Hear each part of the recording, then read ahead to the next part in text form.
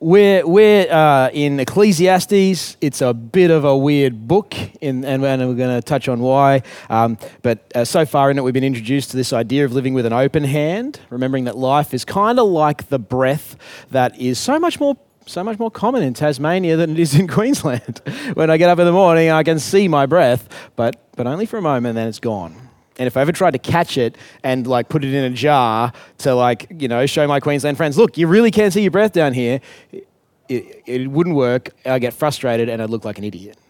And if we treat life like something we can grab hold of rather than something we just got to receive as a gift, and when it's gone, well, it's gone, then we will get frustrated and we'll actually look foolish at the same time. So we've seen that. We've been encouraged to consider time as a quality rather than counting the seconds all the time. And also, after poking holes at all the way in that we live, the teacher has also demonstrated a bit of humility by poking holes in his own theories last week. So there's a bit of cynicism to start your afternoon. And in fact, that's kind of what the teacher does.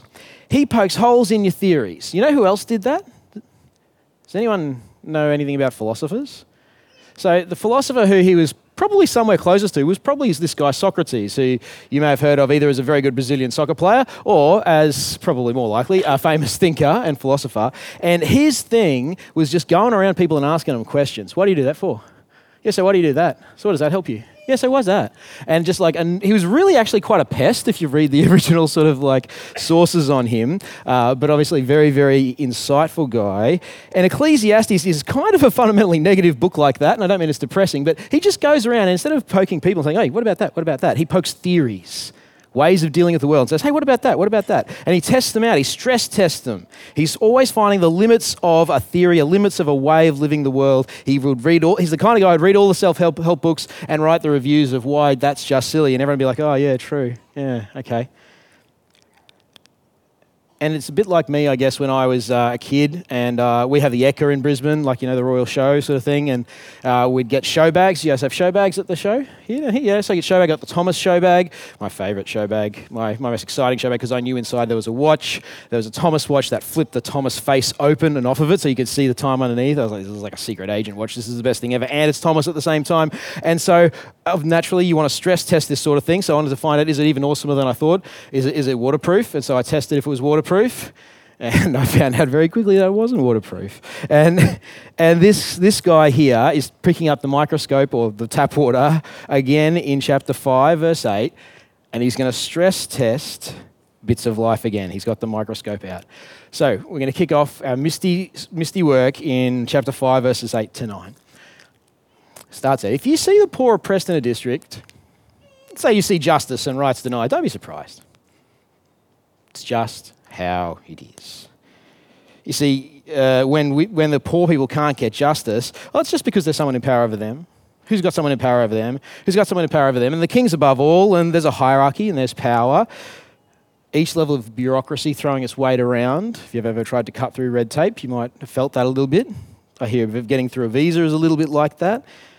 And everyone along the way has got their little power games to play, and you're just lost in and amongst it. And what's more, in this case, everyone taking their cut along the way. And maybe you've been in a society where that was the way to get through the red tape, just grease some palms. Maybe Hobart is like that, I've heard some things. All the way up to the king. And so the teacher says, look, it's to be expected. You think there's some corruption problems in politics in Hobart? Well, it's normal.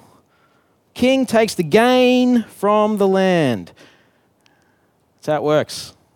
When there's power and money around, you use the power to get the money. But then, so you think that makes sense, maybe it's better to be the king then, but then the cycle rolls around and he does the same thing. Okay, so it seems like it's better to be the king, but now let me poke holes at that too. Verse 10, ironically, the lovers of money are guaranteeing by loving money that they'll never have enough money. Set your heart on money and you'll ensure you'll never be happy with how much you've got, says the teacher. Money is a gain trap. A trap thinking you need to gain this and then it'll be okay. More running around, more chasing wind and getting cranky because this breath won't stay when you try and jar it. See, because you know what happens to a rich king? Well, rich kings have leeches. Now, I was going to, but I didn't put up the very vivid image of leeches that I found on the internet because I know there are some people here who that would really freak out. So I won't, not playing at your phobias, but imagine people on you so much that it feels like they're leeches. You see, as goods increase, so do those who consume them, says the teacher. Leeches latch onto power, they latch onto prestige, they latch onto money. And if you succeed in the world's terms, says the teacher, people will be your friend. If you manage to look like everyone else, they'll be your friend. And in your heart, you'll know it's always because you managed to look like everyone else. Or maybe because you look better and they really want to be your friend then they really act more and more like they really like you. And you'll know that it's just because you won the game and they want what you've got. But it's not just leeches, it's also rivals, competitors. See, if you're the king, you got to watch your back. I want you to have. Has anyone read through books of 1 and 2 Samuel and 1 and 2 Kings within your memory so you can actually remember it? Is anyone going to have a guess? What percentage of the kings of Israel and Judah met an untimely death, maybe by an assassin or something like that, versus how many died of old age or natural causes? What's your guess? Without Googling. What do you guess, Raph? Did you read my script? It's between 40 and 50. Like you've basically got a slightly better than 1 in 2 chance of getting assassinated if you're the person with all the stuff. It's just not pragmatically wise. If you're rich, drive a dodgy car, right? So no one knows. In fact, verse 12 says, the poor who are funding this whole junket may actually end up being better off than the rich who are profiting off them. You see there in verse 12, the bloke who works hard, the lass who goes hard at it all day, eats some 2-minute noodles, hugs the family, has a chat, how's it going, hits the hay, they sleep well. What are you going to take from them? Their job? You're not going to take that from them. You don't want it. But they sleep well, they're too tired to think too much. The abundance of the rich permits them no sleep, though. They've got to work out what they're going to do with all of this stuff that they've got, how to protect it, how to ensure that they maintain that lifestyle, or even go up to the next level. They've got to work out how to protect their stuff from harm and to gain what is needed to protect my stuff that I'm using to protect my stuff from harm. And then you can worry about whether your security for your security is secure enough. And the teacher says, look, I've seen it. It doesn't work. There's always someone who wants it. And it's never going to give you what you actually want. Verse 13 and 14, I've gone too far. It's already there. Yeah, it's gone on. I've actually seen a grievous evil under the sun. Money that it's not just like, it didn't give you what you wanted and you got a bit stressed. It actually hurts its owners. You see that there? Grievous evil under the sun. Wealth that is hoarded to the harm of its owners. There's a guy named Jack Whitaker. And in June, that was in 2002, on the Powerball jackpot on Christmas evening, Jack Whitaker won a record $315 million Powerball. Taxes kicked in, so I only took home about 120 or so million, so, not much, but eventually. But he got a fair bit. That was in 2002. In June 2020, Jack Whitaker died. He had a bit of time, but his life was consumed with all the difficulties that came with it. And I won't tell you all of the tragedies, and the article isn't even trying to say that every bit of the tragedy is linked to the lotto, but his life got messed by this money. It's actually a kind of a common story. Abraham Shakespeare in 2006, a truck driver from Florida, won a $30 million lottery jackpot. And after winning, he faced numerous challenges, including people seeking to take advantage of his fortune. He was approached by a woman named Dee Dee Moore, who claimed to be writing a book about him, but she ended up embezzling all his money. And he was even, in the end, tragically murdered in 2009. Suzanne Mullins won a $4.2 million lottery jackpot in 1993 in Virginia. And instead of receiving the full amount of upfront, she was a bit smarter than that, right? So she decided she was going to receive annual installments over 20 years. A little bit smarter way to do it, right? A little bit less likely to do something dumb with your money, just restrain yourselves. However, Mullins encountered financial difficulties and took out loans against her future lottery payments. and ended up defaulting on the loans and faced a legal battle and ultimately was left with almost nothing. Now, I know what you're thinking. You're thinking, great, I don't buy lotto tickets. I'm not the bad guy in this illustration. Tick. But see, the thing is, it's not lotto that's the problem, is it? It's loving money and everything that money promises to give us. And you can have a gain mindset with money, a mindset that, okay, I need to get it so that I've got what I need. I need to get more. I need to work to my advancement, even if you don't have any money. And it might just drive your anxiety. You can have a gain mindset with prestige, even if you think, oh, I haven't made it yet. You can have a gain mindset with power, even while you feel powerless. It's just what you want. And in fact, that's actually how we'll always feel. When you're grasping for these things, you'll only ever see the money, prestige, and power that you don't have, no matter how much you gain. So hear the teacher. The teacher is trying to teach you a real life lesson. You will never have enough of any of those things if those are the things that you want. It's not possible. So what can you do instead? 5, 14, 16.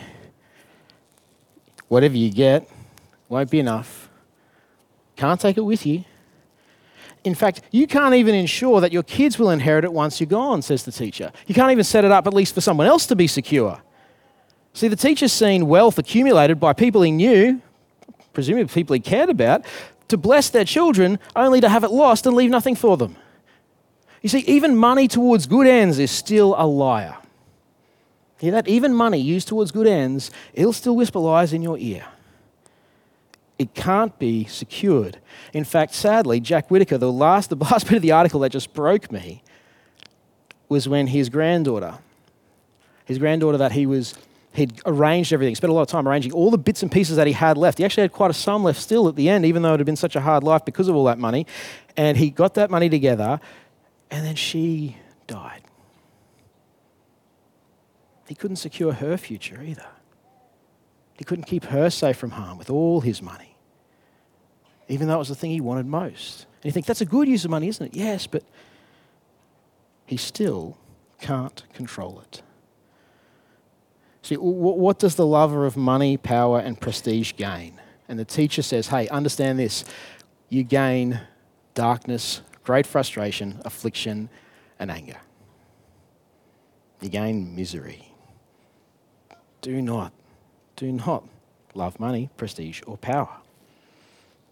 See, we do need to stop and ask the question, because especially if you've been a Christian for a while, like you'll have heard stuff like this before, and this will kind of be a little bit sort of, baby milk. Like, I know I'm not supposed to think that. And that's fine. You might know you're not supposed to think it, but that doesn't mean that we don't live it. That doesn't mean it's not in our bones, in our habits, in how we do. It's a question to ask yourself. What has prestige, reputation, status, what does it whisper into your ear? That if you just got that job, you'd feel like you justified the length of your degree. And then I'd be able to feel okay about myself. If I do that, then I'll look like I'm actually a functioning adult. Something I aspire to personally. And that'll satisfy my heart. And then I'll be able to look other people in the eye because I'll feel like I'm a functioning adult. They'll love me then, they'll accept me then I'll be able to feel confident then. And these are the lies that money and power and status whisper into our ears. It's worth stopping and asking, what have my habits reveal? What does what I do reveal about what I think will make me secure? These are the gain traps. I want to encourage you tonight, have that conversation with someone you trust. Talk it out. Like, you might find nothing. Fantastic, hallelujah. You'll probably have a really fun time in the conversation anyway because you'll actually be a joyful person. But talk it out. Work it out. Have the chat. Do it together. Particularly if you're a verbal processor, or otherwise maybe go home and journal. Ask yourself the question, what have they been whispering in my ear? Now, the teacher doesn't just go negative. He gives us some tips. So 5:18, he gives us 3 tips to avoid gain traps. 3 tips. This is how we do it. First one, work is hard, bleeding work. Work sucks, but enjoy it anyway. Get amongst it. Enjoy it. That's what you've got. It's not the ideal. He's not saying this is great. He's not saying that this book that has this as its main selling thing is going to fly off the shelves, but it's the best thing we got. It's what we've got. It's not the best thing, but it's what we've got. It's a pragmatic philosophy that this teacher's got. It's not idealism. All he's got is, look, I've looked at what everything else is. This is your best bet. Ain't great, but it's your best bet. Labour's toilsome, but enjoy it anyway, 5:18. Tip number 2, 5:19. Recognise that God is the source of the gift. Whatever you have that is good, this is God as the source of that. And that's going to remind you that it is a gift. So that you can do 5:19, you can just enjoy the present moment. You see this last bit here. They seldom reflect on the days of their life because God keeps them occupied with gladness of heart. If you're connected with God, the gift that God gives is to live in the present, to be able to be in the present with God and with whatever gifts He's given you, and to enjoy that moment, the moment that you're standing in. I stand up here slightly stressed about whether I've done a good job of this sort of stuff, slightly uncomfortable in my shoes at a kind of the wrong angle, feel a bit weird, hoping that my technology is going to work out okay and that I've got the slides in the right order for once, hoping that I've done all of the things that I'm supposed to do sitting here stressed. And what's that? I'm thinking about the past. Did I do it right to prep? I'm thinking about the future. Will it go wrong? What if I just stood here and looked in some of your eyes and enjoyed the fact that you're humans and I'm with you and this is a connection and we're talking and I'm getting to talk about God. What a cool thing that is. And you guys want to hear about God and what a crazy thing that you're willing to put up with, with my speaking to actually get Him. This is beautiful. This is a lovely thing, isn't it? Why can't I enjoy that? I've even got a bit of leather that's here that I can put my hand on while I do it. I love leather. This is really what have you got right now? Maybe you've got a warmth in your heart because you've got a literal jacket on and you feel warm. That's nice. Maybe you've got a memory that's sitting with you of the person who welcomed you when you got here. Or maybe you don't, but if you stopped and thought about it, you could, because someone did welcome you when you got here. Maybe there's someone sitting next to you, and that's really beautiful, but you haven't stopped to enjoy it. Note the present, says the teacher. Recognise that God's the source of those gifts and enjoy Him and His presence. And, labour's hard, but you know what? Your best bet's to enjoy it anyway. That's all you got.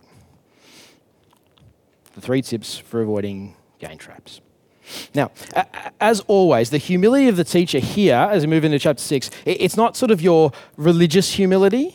It's not, I recognise the great glory of God and I'm sitting there and just contemplating His amazingness and how small I am in comparison to that amazing bigness of God, and I'm going to sit down. The teacher, it's an unusual bit of the Bible, right? It's not honouring God for who He is. This is just pragmatic. He's just like, no, this works, mate. This is just what works. I tried it all out, so you don't have to.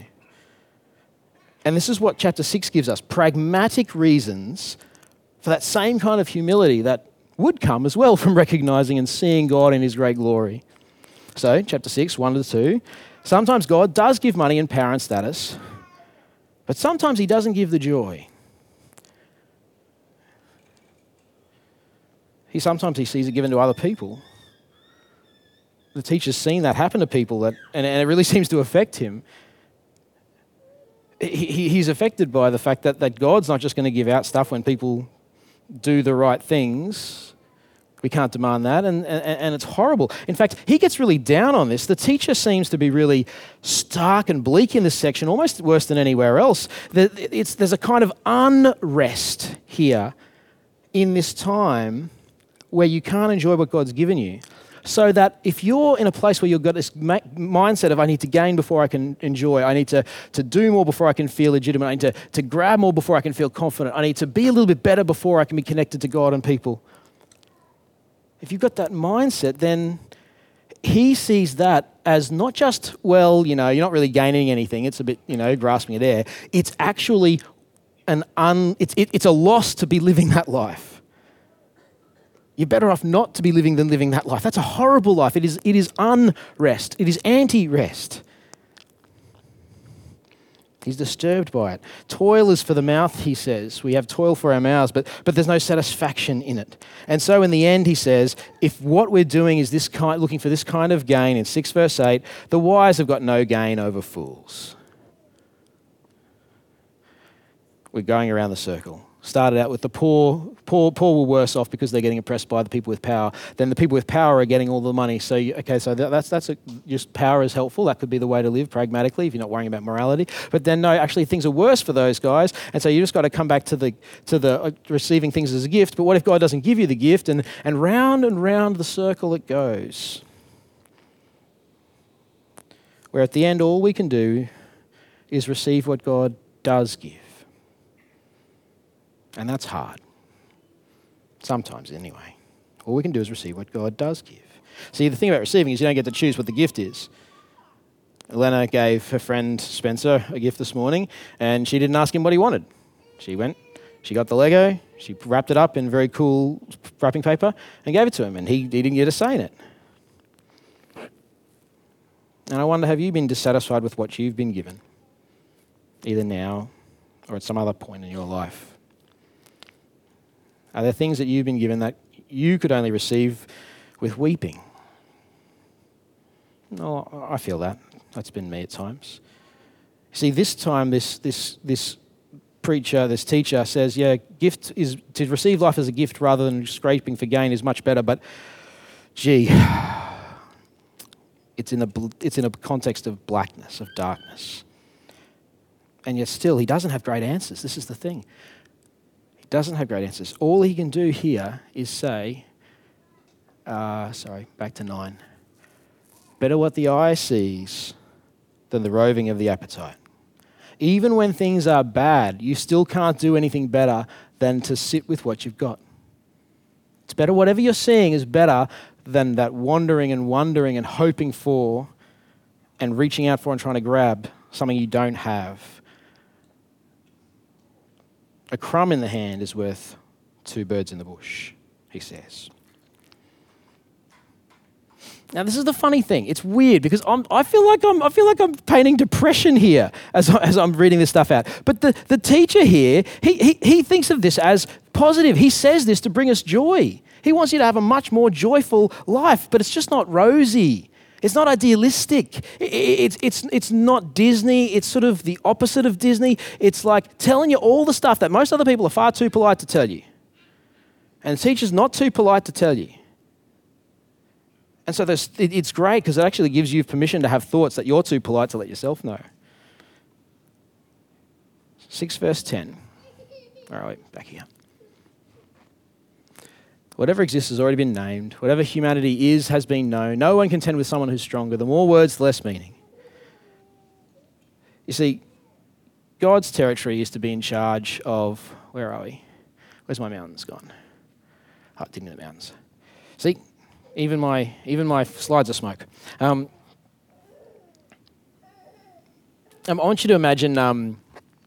We did the climb up the Ice Outs track a week and a half ago, it was thereabouts, and went across the top, and it was just a snowstorm. It was so cool. So down the bottom, it looked like actually quite a bright and sunny day.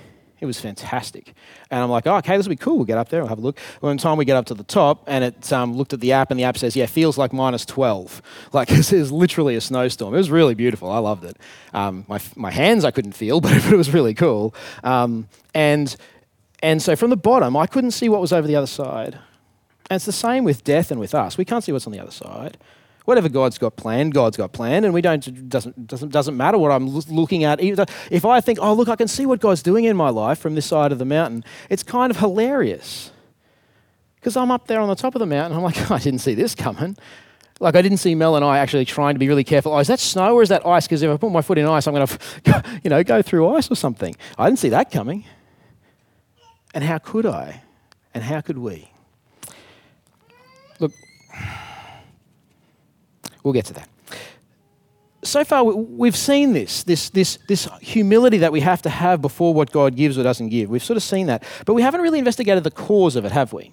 Like, we haven't stopped and said, we've seen the world is difficult to live within and the teacher's trying to pragmatically work through it for us, but we haven't said, how did it get that way? Why? Or for what purpose does that have? I guess that makes sense because, we're people with eternity in our hearts and we want to know the why, but the teacher's already said, but you can't. So it makes sense that he doesn't investigate it. But there's a few options. I want to see, we've got a few options. It could just be, how did the world get this way? It could just be, well, that's just how God made it. Because remember, there was a part earlier that said, well, you remember that you're just like the animals. You're bound to the cycles. You're an earthy being. You came from dirt. You're going to return to dirt. So you're just not eternal in that way. But the teacher here, like the way the teacher's talking in this passage, it seems so much more dark than that, doesn't it? It's not just you're limited. No, here there's something evil about this. It's just not okay. So it might not be just how God made it, though it is. Is it also that sin broke it? The world's been broken, now things suck. And that's why the teacher needs to investigate what's good for man to do, because humans don't know what's good to do anymore because we knew good and evil, and then we lost that ability to tell right from wrong, good and evil. That's why he's got to do the investigating. And yes, sin does break our world, and we experience the consequences of that every day. But there's actually something more here. There's something different. In Genesis, God frustrates creation a few times. Did you notice that? So in response to sin, God brought this curse of weeds and expulsion from the garden. He brought death, the limit on your life. He limited the humans who were trying to get together to rebel against him and spread them across the world and change their languages so they couldn't actually unite against him. He limited the violence that they could do to each other by just washing the world clean and just ending it once for all rather than letting the torture drag out. He then shortened the length of their lives so they weren't living for 900 and something years anymore, but they were 120 years. Why did God do that? Romans tells us a little bit about it. Romans 8. It says here, the creation was subjected to frustration not by its own choice, but by the will of the one who subjected it. It's God. God has done it for a reason. Yes, we're limited and the creation's big and it's bigger than us. Yes, sin has broken it and we can't quite work it well anymore. But actually, God's deliberately done that too. And so when we get to the conclusion of the teacher, the conclusion of this section, he says kind of what Mel and I said to each other about a situation we were trying to control the other night. All this I tested by wisdom. I said, I'm determined to be wise. And this guy's the smartest guy around. He said, I'm going to grow up one day. When I grow up, I'm going to be wise. And he spent all his life, he's got degrees coming out. He's got more letters after his name than in his name. This guy has done everything. But in the end, he says, but wisdom was beyond me. It's beyond me. I can't get wise. Have you come to that point in life with a particular endeavour that you've had where you're just like, it's just beyond me. I realised I can't do it. I'm not that guy. I'm not that girl. I can't get there. Maybe it's a task you're trying to do, an assignment, something at school, something in your job, an ambition you thought when you were a kid, I could be that person. And then as you get older, you're like, actually, only very, very special people could do. And you feel a bit like a failure. That's the moment when God says, excellent. Finally. Now we can do some real business. Now we can mould the clay. In that moment, I think that I failed. I think that I'm shamed. And yet God thinks I finally had the breakthrough that all this was meant to teach me in the first place. You see, I'll tell you what I need to be rescued from. Peter Kutuzov, I need to be rescued from having all the answers. I loved preaching because I wanted to help people know the answers, but I loved doing that when I was younger because I thought I had them all. I thought I knew everything. From all my clever words, and then as I got older and older, and you're preaching more and more, and you're like, oh, hold on, I've realised I'm dumber than I thought, and the world's bigger than I thought, and I don't know all the answers. And then all of a sudden, the thing that was so joyful when I thought I knew everything becomes really, really hard and really, really sad, because I still felt that I needed to have all the answers to give them to people, instead of just being some Gumby who happened to meet the guy who's got all the answers, who wouldn't tell me what they were, but he would walk with me through life and bring me to God. So that's who Jesus is. God did this to our world so we would have to face the fact that we cannot master our world. The world frustrates us at every turn so that we would come to him. So that you recognize you don't have the answers, you have failed, and that's not just okay, that is success for God to get you to the point where you can come to him and want to be with him. This is God's vision of what Christians are like. This is in Romans 8, this great chapter of all conquering Christian heroes. What's it like to be a Christian? The Spirit helping you in your weakness. You not even knowing what to pray for. And the Spirit himself having to pray for you because you don't know how to pray. And him being so intimately with you, so your friend, so connected to you that he knows your mind, that he knows your heart, so that he can go and tell God, hey, God, this is what's going on for him. He doesn't even know himself well enough to know, but I'll tell you. Because I've been with him. I've been with her. See, what are you going to do with the world being beyond you? We've got 5 options. My friend gave me the 5 Fs. I can fight it. I can fight the world being beyond me, and I can conquer the world and convince myself and fight and succeed so that I can have a sense of control. But I'll lose. Eventually I'll lose. I'll be able to ensure that my life is good enough. I'll be able to ensure that I'm successful enough. I'll be able to ensure that my children comply with what I'm saying at every moment. And all of that stuff that I'm trying to control will just laugh at me in the end. Or I could flee it. I could run away. I could just run away and tap out of life. I could freeze up. Just not be able to face my failure in any way, stop, or I could face it. I could grab a friend. I'd love to be that friend if need be, and I could face it and go to Jesus, go to God, ask the Holy Spirit, will you be with me while I don't know what I'm doing? God, will you know what I'm doing and have me not know what I'm doing? Will you please just be with me?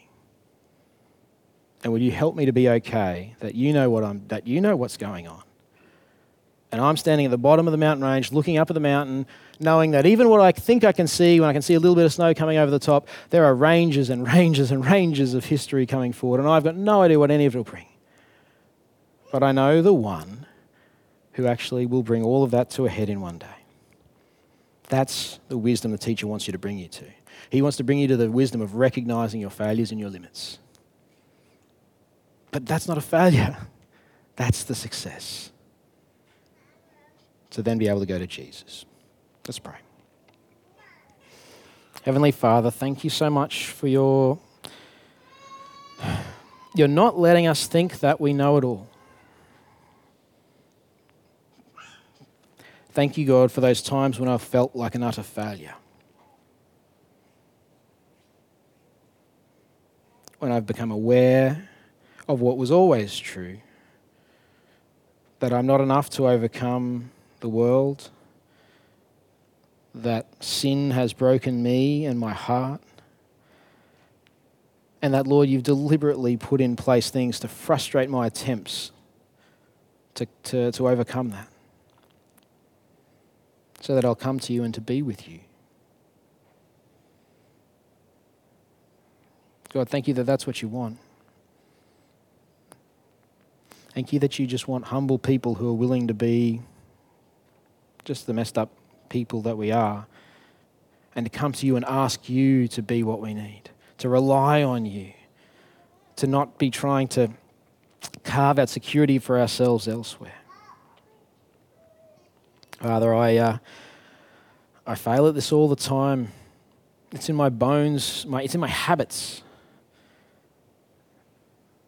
Father, help us this week to talk about it, to come to each other as weak, maybe to ask someone else, Father, to ask them if they can see where we are actually living this life of gain, because one of our weaknesses is that we can't see where we're doing that.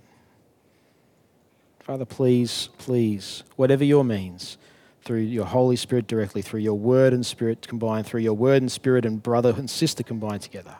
Father, help us to see ourselves rightly. And Father, please help us to go to Jesus. And Father, thank you for your Holy Spirit who walks with us. Thank you, Holy Spirit, for being there inside us and wanting to be so close to us. And that you know the way we're going. You know where it's all heading. And that we don't have to know the way because we know the one who does. Amen.